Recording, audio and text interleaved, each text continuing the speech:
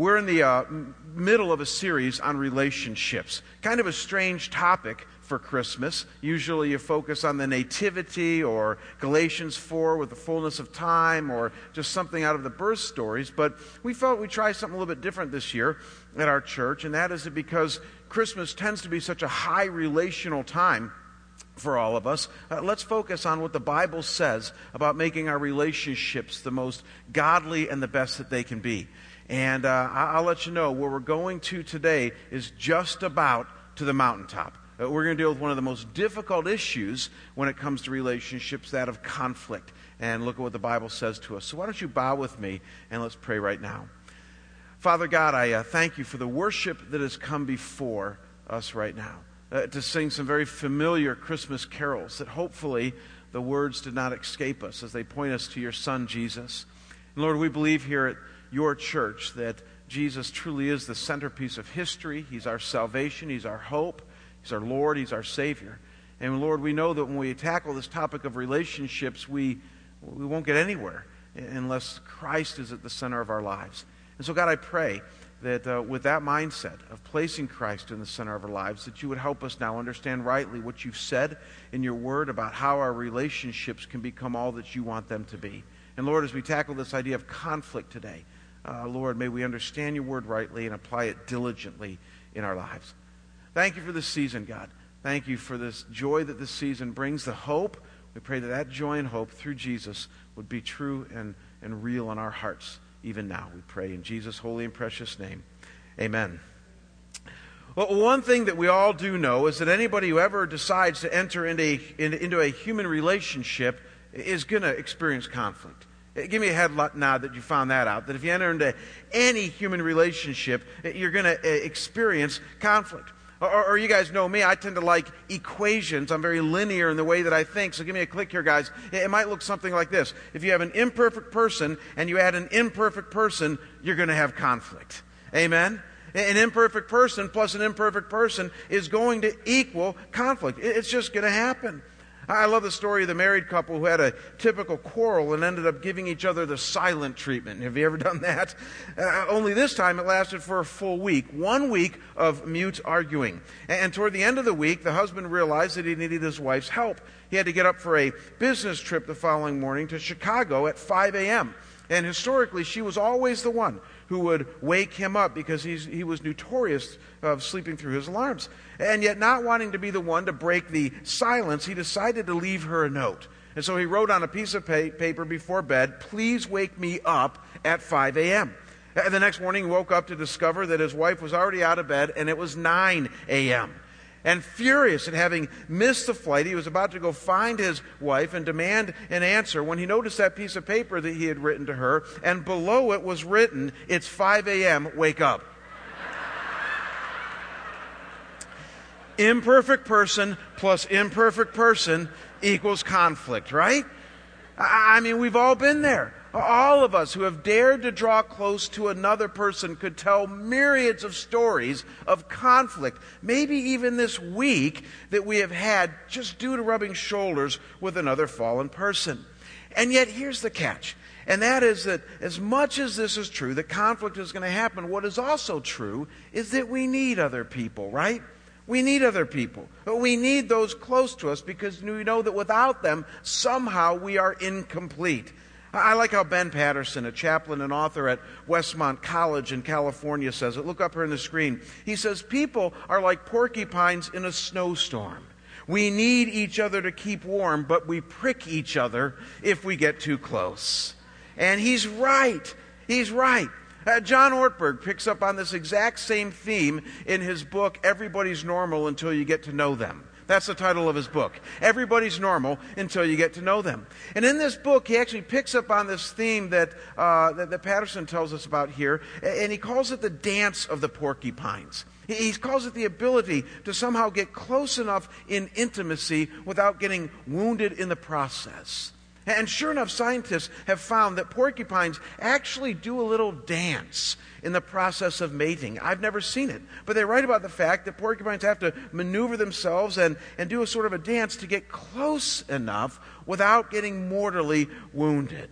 And the point is that most of us are not much different than porcupines in our close relationship. And so here's the main point that I want us to wrestle with this morning, and that is, how do we as fallen human beings with lots of prickly quills ourselves dance with others around us in order to get close? How do we dance, not around, but in and through our conflicts, so that we might truly have the kind of relationships that go deep and bring meaning to our lives? How do we deal with the prickliness of each other in such a way that we can work through it and not just ignore it? 3 things I want to suggest to you today. It's 3 steps to dealing with conflict that come right from the Bible and provide a wonderful framework for drawing and staying close in and through the conflict that almost all of us experience with those that we love the most.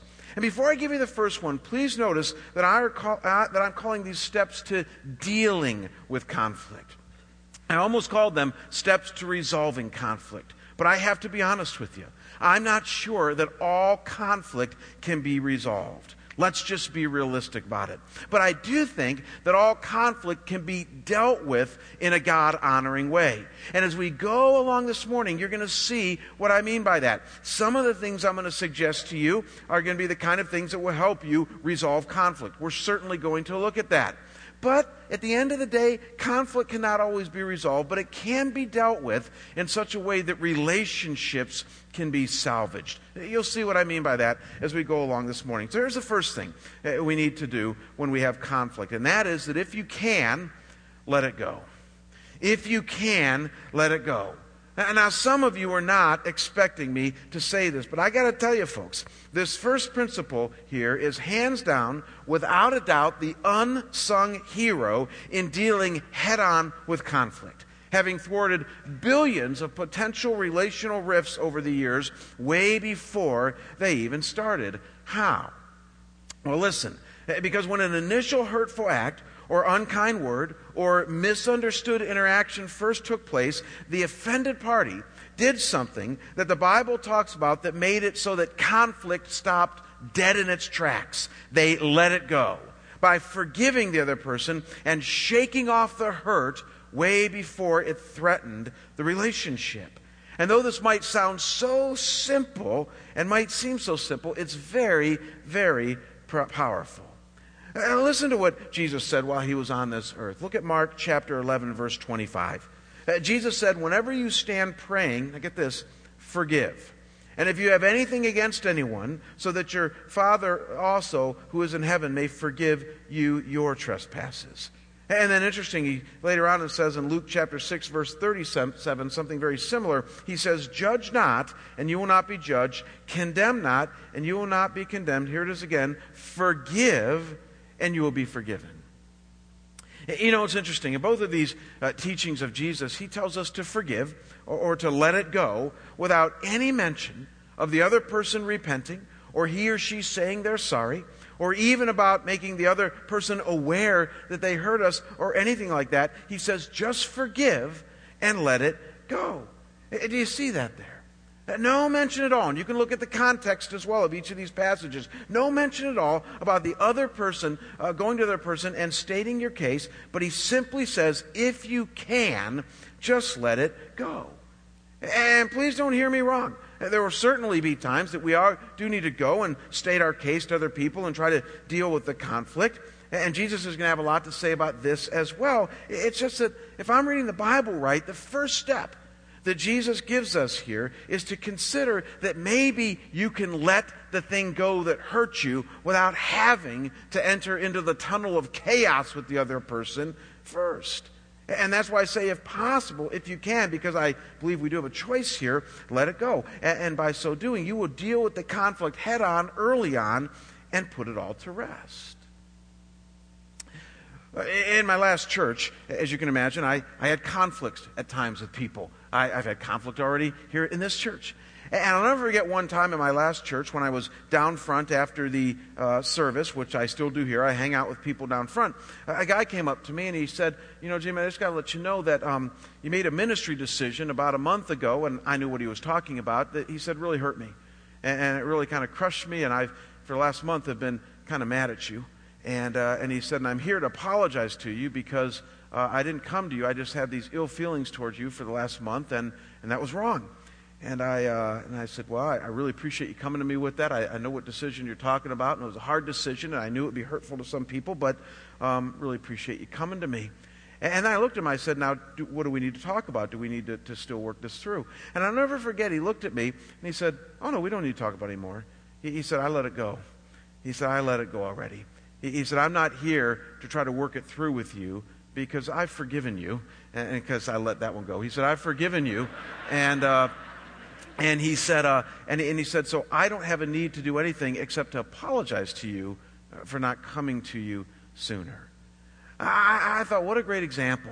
And I've seen this happen so many times of somebody who was able to let something go in the intervening time, and by so doing, avoid a lot of the conflict that just might happen.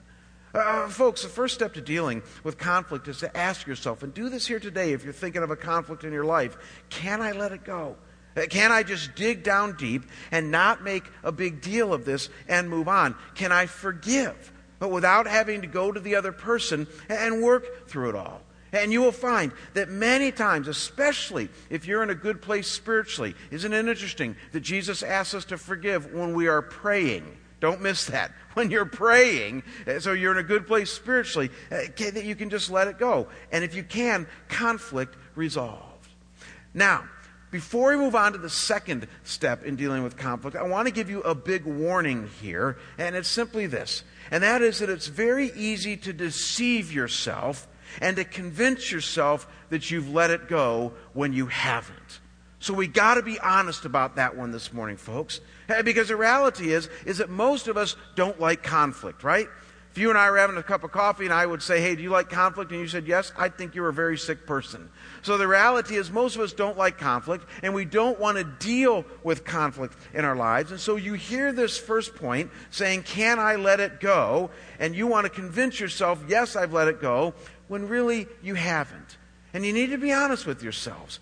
So let me give you kind of three things that might help you understand, three markers, if you will, in your life that might help you understand whether you have let it go or not. These aren't on your notes, it's not even on the PowerPoint, but write these down if you want to. Three signs that you've truly let it go or not. Here's the first sign, that when you think of another person, your thoughts are not ones of revenge and hatred, but thoughts of love and kindness. That's the first marker that you've truly let it go. So your thoughts are going to be a good indication for you. What do you think of when you think of that person? Is it still that hurt and the anger that results from that? Or is it kind thoughts and loving thoughts and wanting to be with them?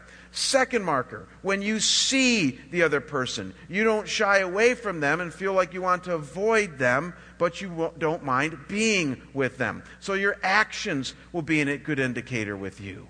I can't tell you how many times somebody has said to me, I've let something go, and I'll say, oh really, so how's your relationship with them right now? What do they say? It's non-existent. I don't want to see that person. I don't want to be with that person ever again. And I sit there and go, well, I'm not really sure then that you've let it go. Duh, I think it's still with you. So how do you think about that person? What do you do when you see that person? And then the third marker is that when you hear of the other person, you're not tempted to gossip or speak ill of them, right? This is a big one. In your interactions with them, it's going to be a good indicator that when you hear of the other person, when you talk about that person to those around you, your language, your words are kind and good. So this is not rocket science. When you think of the other person, when you see the other person, when you hear of the other person, these are all good indicators of whether you've really let it go or not. And if you're still stuck, here's what you want to do. Ask somebody that knows you really well and that knows of the conflict like a spouse, and have the guts to say to them, do you think I've really let this go or not? Because I find that spouses and kids and those that are really close to you, they know whether you've let go of it or not. You might not want to hear it, but trust me, they know. And so just wrestle with the fact of whether you've really let it go. The first step to dealing with conflict to catch it way upstream is that if you can, let it go. Just do so in a legitimate way.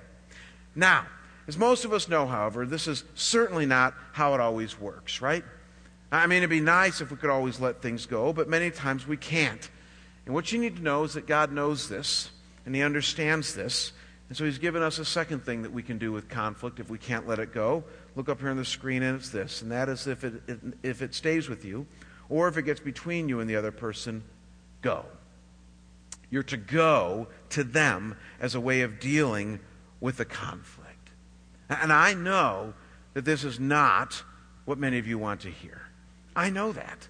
And I know, too, that many of you who have heard sermons or messages or read books on conflict knew that this one was coming. The simple and most profound thing you can do when there's conflict between you and another person is to go to them. But let me make this statement. Nobody ever said the Christian life was going to be easy. Amen? And if they did, they were lying to you. And so what the Bible clearly says is that if you can't let a conflict go truly and authentically, then your next step is to be a man or to be a woman, take up the banner of love and integrity, and go to the other person in order to deal with the conflict. I'm telling you, folks, Jesus could not be more clear on this point. Look at Matthew chapter 5, verses 23 and 24.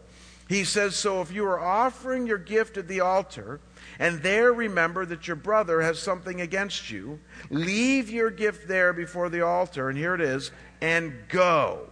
First be reconciled to your brother, and then come and offer your gift." And then interestingly, he says something similar later on in Luke chapter 17, verse 3. He says, "Pay attention to yourselves. If your brother sins, rebuke him, and if he repents, forgive him." The implication here meaning go and rebuke him, because you can't rebuke him without being with him. And you know what I find interesting in both of these passages here, folks, is that in each of these teachings of Jesus, He covers both bases. He basically says that if you know someone has something against you, even if they're not coming to you, because there's still conflict, you're to go to them. And that if you have something against them, even if they are not coming to you, you're still to go to them. And so whether you have something against them or whether they have something against you, Jesus covers both bases. He says to go.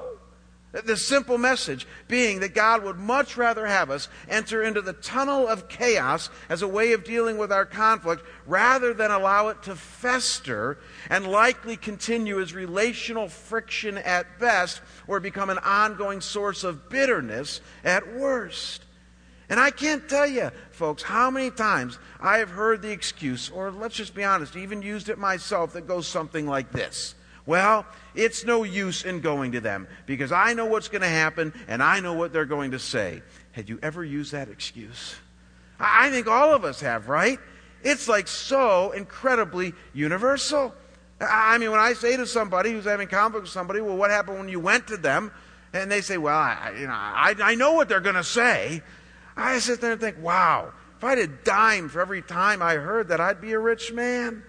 There are actually two really wrong things with this excuse, if I could be so bold. Two things that are really wrong with this way of thinking. Here's the first one, and that is that this kind of thinking leaves no room for God to work, right? It leaves no room at all for God to work. I mean, think about it, folks. It's His commands we are following to go, and so you would think that He knows this, and that maybe He would even honor our actions when we follow Him and maybe do something either in us or in the other person when we go. I mean, last I looked, God is still in the habit of softening hearts and working in the lives of people who take Him at His word. So when we don't go, when we don't do what He says in resolving conflict, it leaves no room for God to work. And the second problem with us dismissing the command to go way before we've tried it is that it also assumes that there aren't ways that we can go to another person that maybe we haven't tried in the past.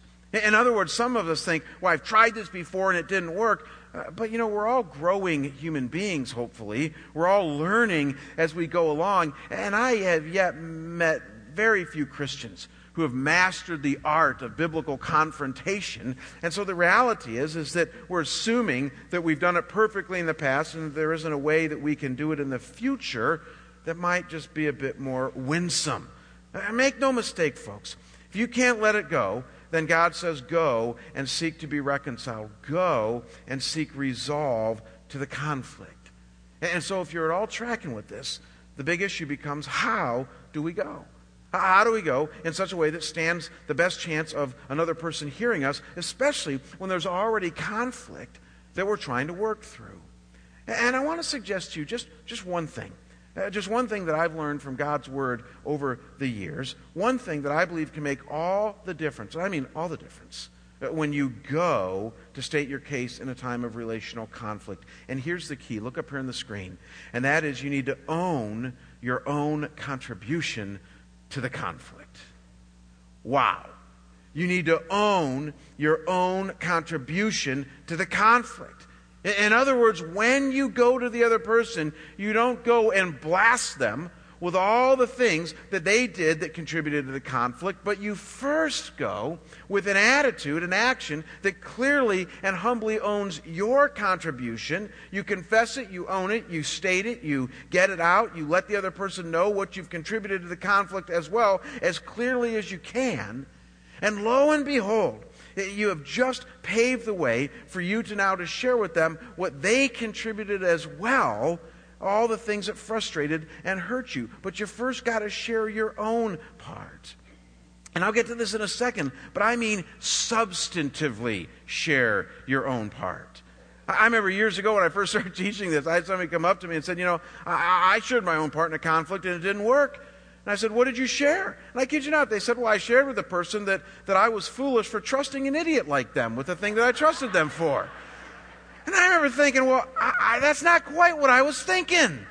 I wasn't thinking that you were going to share like a backhanded compliment like that, or something so shallow. I'm talking about dig deep and ask yourself, what have I contributed to this? I got to tell you, folks, this point here, that of owning your own contribution, is probably the most underrated and underutilized principle of conflict resolution today.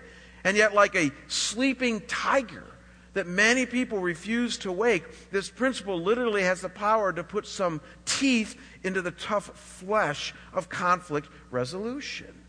If you can learn to do this humbly and consistently, share your own stuff, it literally has the power to make conflict resolution a workable thing in your life. In fact, I'll tell you this, I learned to do this 15 years ago, and conflict resolution for me now is a reality, not just a burden. It's a reality, it's something I experience, not just a burden that I have to avoid. Many of you heard of Gary Smalley. I quoted him in the first week of this series. He's a popular Christian counselor and author who used to have some connections with this church. And he wrote a book a few years ago called The DNA of Relationships. Listen to what he says about this point in his book. He says to take personal responsibility means that you refuse to focus on what the other person has done. Too many of us think, if only my friend would say this, or if only my husband would do that, rather than thinking, I can't change him, but I can change how I react to him. He says personal responsibility requires that you take a hard look at your side of the equation. I like how he says that last part. Take a hard look at your side of the equation. In other words, own your own contribution. If you think it's tough to hear from Smalley, wait till you hear from Jesus on this one. I got to tell you, Jesus pulled no punches when he talked to us about this point of owning our own contribution. Look at how Jesus would tell this to us in Luke chapter 6, verses 41 and 42.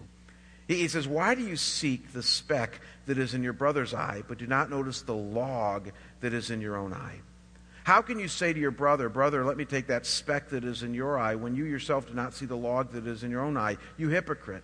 First take the log out of your own eye, then you will see clearly to take the speck that is in your brother's eye. In other words, don't miss what he's saying here, folks. Jesus knows that most conflicts are not 90-10. We think they are. We think that most conflicts are really about the other person, because you could tell me horror stories of how you've been victimized. But the reality is that Jesus knows that most conflicts are 60-40, 70-30, that it just takes two to tango. And so he's telling us here is that if you can go into a conversation with an attitude that takes a close and hard look at your own log, then you stand the best chance of the other person listening and being willing to hear you about their own contribution, what he calls the speck to that conflict. And so even if you believe that your contribution is less than theirs, say 40% or 30%, own your own part first, really and truly, and watch what happens as God enters in and does something in the heart of another person that creates a humility and confessional spirit in them. And I know what some of you are thinking. I know how you think. You think like me. You're saying, well, that's good and fine, Jamie, for some people, but you don't understand. I was the victim here. I was the one sinned against. And so how could I possibly own anything in this conflict? And this is a common way that many of us think, especially when we're mired in the moment of our own relational rifts and our highly charged feelings. But taking a step back from it all and looking at it objectively, let me suggest three things that in almost every situation I find that most people can own. Three things that will cause you to have to look a little bit deeper, because these aren't shallow things, but three logs that might be in your own eye, even if you're not the one mostly responsible. First, you can own your own initial contribution to the conflict. Your initial contribution to the conflict. In other words, there must be something that you said or did that exasperated the conflict. I got to tell you, folks, as a pastor who works day in and day out with people, I almost always find that each side did something that contributed to the conflict. So if I come home this week, say I have a really stressful week, and I find out that Kim made a purchase for Christmas on her credit card, and that it was an exorbitant purchase, too much money that we want to spend at Christmas, and I just sort of blow up at her and get all mad, and we enter into the tunnel of chaos of conflict. And I believe that I'm right. I believe we don't have money for something like that. Things heat up, and conflict erupts. And now listen, folks, even if I still believe that she was objectively wrong to do that, there's lots of things that I can own on this one. I can own that I had a stressful week, a bad day, and that my mood played into my response. I can own that the Christmas holidays are tense times financially for everybody, and that I'm more sensitive during this time than other times. I can own that maybe I didn't communicate clearly what we expect to do in Christmas this year, and so she wasn't completely clear on that. In other words, folks, without too much imagination, I, as a fallen human being, and you can tell I've been there, can own plenty of stuff in most conflicts. And so my challenge to you is to get humble. Honestly ask God, or even others who know you, what have you done to contribute, even the 20, 30, 40% to the conflict? Own it first. See what that does for you. And the second thing you can own is this, and this one's kind of key too, and that is that you can own that maybe your personal buttons got pushed in the conflict. This one's big. You see, I find that most conflicts happen not over insignificant things, but most deep conflicts happen because something got pushed in us that was very sensitive and very meaningful, or what we might label your personal buttons. Most conflicts happen because someone says or does something to hurt or offend, and yet most likely it was something that was more of a touchy, sensitive area in you, and though what the other person said or did was wrong, that sensitive area, that button, is still your button. Fascinating. When I was leaving London, Ontario, my first senior pastor church years ago, I was in the process of doing some counseling for a couple. And they shared with me they were just having general marital breakdown due to escalating fighting, lots of verbal abuse, just over lots of things in their lives, mainly intimacy and trying to draw close. And it didn't take a real solid pastoral counselor, which I've confessed to you guys I'm not, to realize with them that there were some issues going on there that were kind of obvious there that had to do with their individual buttons. In other words, the guy would come home at the end of the day, and he'd be tired and kind of grouchy, as many guys were, and he'd want some space. And the gal had been home all day with the kids, and she was kind of fed up with kids and wanted some normal human interaction. And so she would move close to him at the end of the day. he would move further away. And the closer that she got, I know this is going to be a real stretch for some of you, the closer that she got, the more he would move further away. And so I was like, well, this is like marriage 101. Like, what's the problem? And the reality is that I realized that they both had buttons going on there that were getting pushed like crazy. I mean, his button was that when he felt crowded and hedged in like that, he ran. Her button was that when she felt him running and abandoning her, it felt like an abandonment to her, and so she ran after him. And when I helped point out that both of them had these buttons in them that were getting pushed, and that maybe they need to own their own buttons. He needs to be a man and own the fact that he's feeling hedged in right now and like a scared animal and wants to run, and that she's feeling all these abandonment things and wants to chase after him, that maybe they can start to own them individually, honor them, and begin the healing process as they try to come together and talk about them. Folks, this happens in almost every scenario in life. Buttons get pushed in you, whether it's a button of fear or sensitivity, hurt or anger. Own that button and use I language in the process. I felt this. I've responded this way. I did this. Own your response to the conflict. And lastly, and this one you can't weasel out of, is that most of us can own a sinful response to the conflict almost surely. This one is huge because in most conflicts, even if one is not the primary offender, I find that most people initially responded to being hurt with thoughts, feelings, and actions that are not all that Christ-like. And though that might not be the centerpiece of the conflict, you can own this, and I'm telling you, it takes the edge off.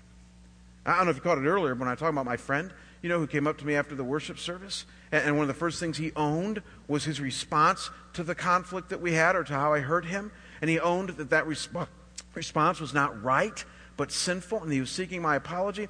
I got to tell you, you'd have to be stone cold hard to not have a humble response to his humility.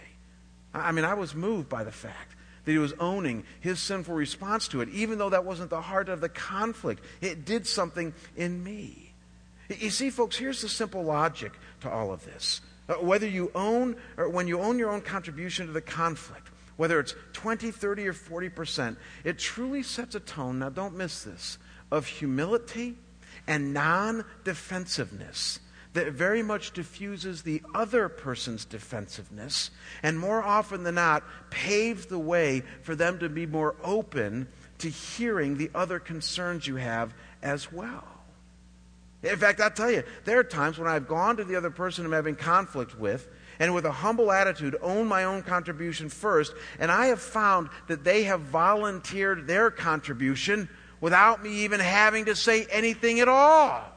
I mean, think about that. I didn't even have to confront them on it. Just my modeling of humility and confession opened the way. Not always, but sometimes this happens. And even when this doesn't happen, I find it a lot easier when I share my contribution for them to own their stuff as well. This is so biblical, folks. Own your own contribution first. Identify your log, and it stands the best chance for them to hear you. I want to share with you a very raw but true-to-life story of how this can work that happened to me about 15 years ago at this time of the year. 15 years ago, I was in my very, very first pastorate in Detroit, Michigan. A very, very exciting pastorate. We were all young in the ministry. We were transitioning a very, very 100-year-old traditional Baptist church to be more progressive in nature. We'd already gotten over many humps and were now well on our way to becoming what one author calls a prevailing church in the community that we were in. Lots of young families were coming. The church was growing. We were adding more staff almost yearly. And I had started out as the associate pastor of discipleship in this church, and just 4 years later, they were changing my job into now 2 positions. I'd worked my way out of a job in a sense. And so instead of just running all of the adult ministries, I would now be running small groups, and we were hiring an adult education guy. And they had asked me to ride point on this hire, so I had spent about 6 months doing all the grunt work for hiring this position. I put the job description together, I set up ads, I received resumes, I interviewed potential candidates, I narrowed the list, I set up visits.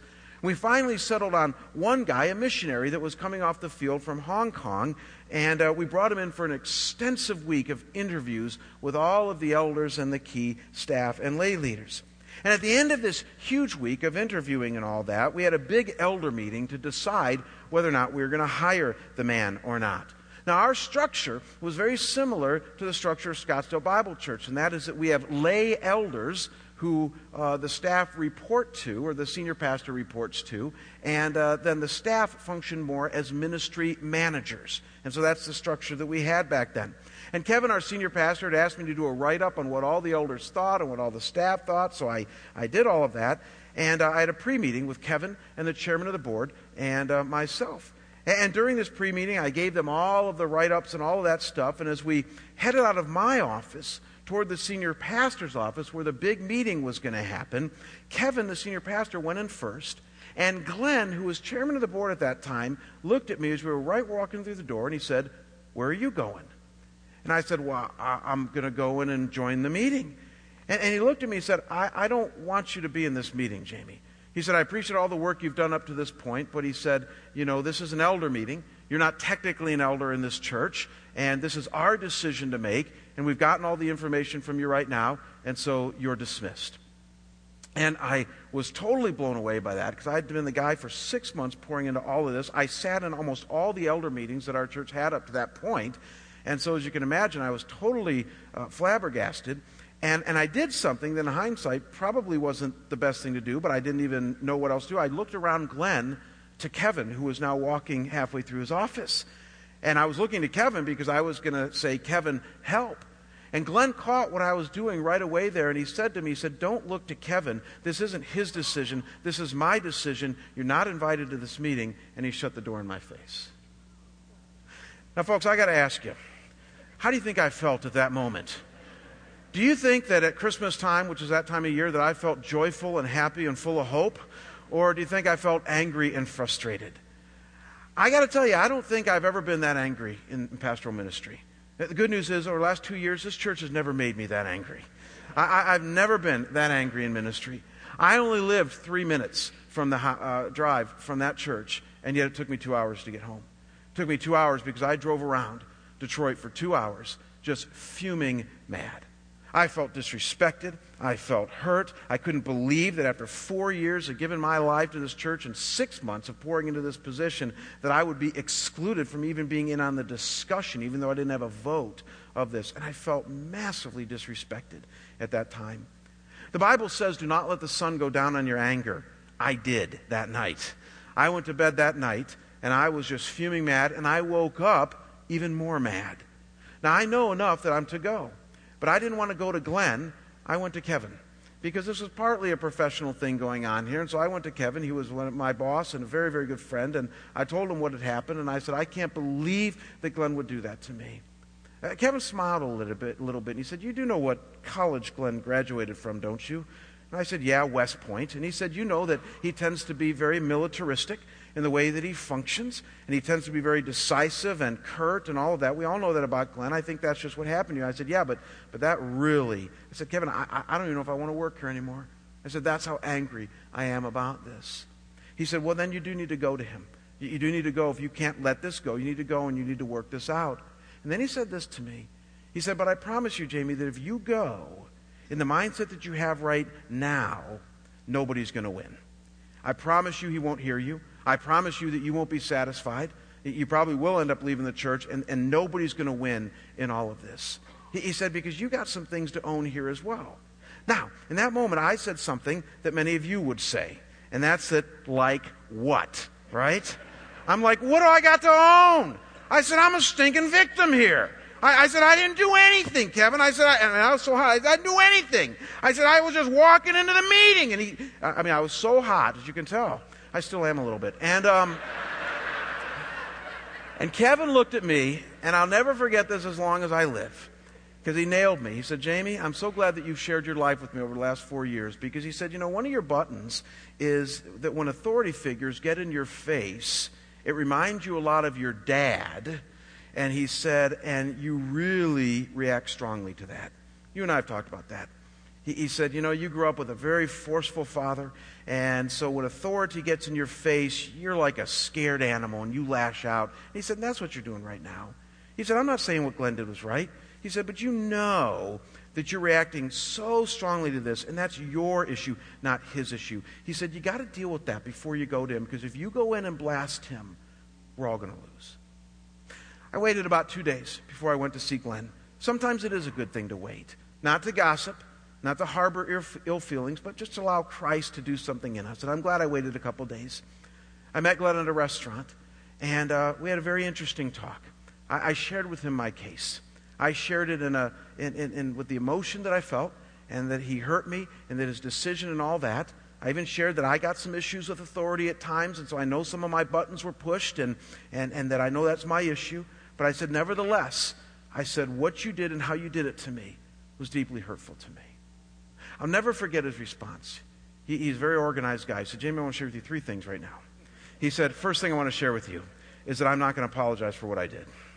He said, I don't think what I did was wrong, and I stand by that decision today. That was not a good thing to hear. He said, the second thing I want to share with you is, he said, I also want to own, however, that the way that I did it, I can see hurts you deeply, and that was wrong. He said, I know from my wife Linda and my kids telling me that I can be that way, that I can be very militaristic, and I can be curt, and I can hurt people in that, and surely I did that day. And he said, and I was wrong, and I seek your forgiveness for that. And he said, and thirdly, I want you to know that I respect you greatly as a pastor, and I value you. And he said, and it would just kill me if you were to leave our church over this. He said, because whatever I did that day, what I didn't mean to do is communicate to you any disrespect or the value that you have to this organization. He said, because though we might have to agree to disagree about whether or not you should have been in that meeting, he said, I love and respect you. I walked away from that meeting saying, I think I'm going to stay in this church. I walked away thinking, I wish he had agreed with me that what he did was wrong, because to this day, as some of you can tell, I think he was a bonehead on that decision. But the knitting of our hearts coming together was powerful. Let's go back to my 3 things I told you earlier. When I see Glenn, I hug him and I love him, and I've seen him since I left that church. When I hear of him, I think nice thoughts about him, because I do. I love and respect a lot of what he did. And when I talk about him, though I talk honestly, I know I can talk respectfully about him. I was able to let it go. Why? Not because the conflict was completely resolved or the issue resolved, but because of the way that we handled it. When you go, own your own contribution. And I'm telling you, it works, and it will set the tone for how your discussion goes. Now, we have just 2 minutes left, really 1 minute left. I told Corey before we started today, I knew I had a lot to talk to you guys about, and I told him, I said, if you don't take all your time, I will. And I did. And so just give me a couple minutes here, guys, and let me just share with you one last thought that will wrap all of this up, because it's really important. And that is that with what we've talked about so far, that of either letting it go or go, we know that even with all of that, I'm realistic, that sometimes resolve will still not be found.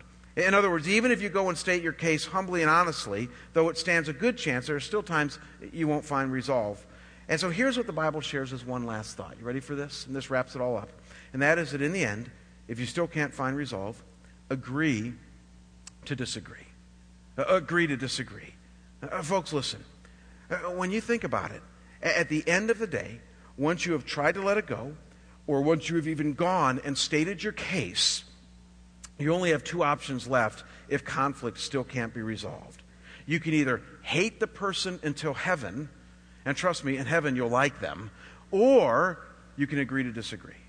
I'm telling you, there's only 2 options left. I've seen it happen way too many times. It's happening right now in this church. And that is that if you can't find resolve after you've tried letting it go, after you've tried going to them, you're either going to hate the person till heaven, or you're going to agree to disagree with them. And this is eminently biblical. I don't have time to read the passages for you, but write them down. Acts chapter 15, verses 36 to 40. Many of you know the passage. They're on a missionary trip. Paul and John Mark and Barnabas, and John Mark is a wimp and can't handle it earlier on in the book, and so Paul says, I don't want to take John Mark with me anymore. Barnabas says, I think we should take him, and it says that Paul and Barnabas had conflict over the situation. A sharp disagreement happened to the point that they separated from each other as far as doing missionary activity. They just said, we don't want to be with each other anymore over this. And so they were unable to resolve the conflict. I'm sure they tried to let it go. I'm sure they talked about it and went to each other. Conflict could not be resolved. And yet, fascinations of fascinations, we get two glimpses of what might have happened later on in the Bible. Write these passages down if you're writing all this down. Colossians 4, verse 10, Paul the Apostle says, Aristarchus, my fellow prisoner, greets you, and Mark, the cousin of Barnabas, also greets you. Interestingly, Paul's mentioning Mark, this guy that he didn't want on the mission trip that he had a disagreement with Barnabas over. And then in 2 Timothy 4:11, Paul says, Luke alone is with me. Get Mark and bring him with you. Now get this, for he is very useful to me in my ministry. And so we find Paul there even saying, I now see that Mark is useful. I wonder, though I don't have any biblical evidence for this, if during that intervening time, when Paul and Barnabas had this sharp dispute and separated from each other, if they didn't just have to agree to disagree. I just wonder, because Paul wrote so much about unity. He wrote so much about keeping the body of Christ together in Ephesians and 1 Corinthians and 2 Corinthians, all that. I just wonder if they didn't have to agree to disagree in order to keep the fellowship and the unity going. I think that's pretty real life. There are people in my life right now whom I've had conflict with, and I have the choice. I can either shun them and literally not want to be with them until heaven, or I can agree to disagree. I can take the high road and be a mature Christian and just say, you know what, I'm not sure we're going to see eye to eye on this, but I need to be in fellowship with you. I need to love you. This is not worth breaking fellowship over. Nobody's denied the resurrection. Nobody's denied inerrancy. I mean, the reality is we need to agree to disagree. It's the mature road. So how do you handle conflict? You let it go if you can. You go to the other person if you can't let it go. And you own your own stuff and allow them to own their stuff and try to be reasonable. The Lord says, come, let us reason together. You try to be reasonable. And then if you can't do that, you have to dig deep. You have to ask God, can I be a mature follower of Jesus and agree to disagree? Can I do that? Father, thank you for your word today.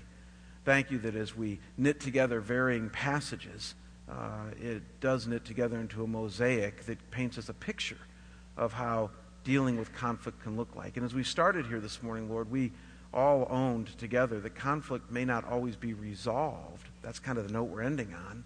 But it can be dealt with.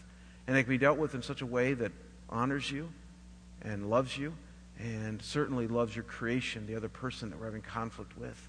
So, Lord, if I don't miss my guess, there are plenty of people here today that could tell a story or two of conflict that they've had or even having right now in their lives. And, Lord, we want to put a godly cap on that. And so I pray, Father, that we would be the type of men and women that can let it go if we can. If we can't, that we'd have the courage to go. And, Lord, if after going we still can't find resolve, that we'd agree to disagree and choose love rather than hate for the remainder of our lives. Thank you that you call us to take the high road. Thank you that you call us to take a road that, though not easy, brings us joy and peace and purpose. And we pray these things in Jesus' holy and precious name. Amen. God bless you. Merry Christmas. See you next week.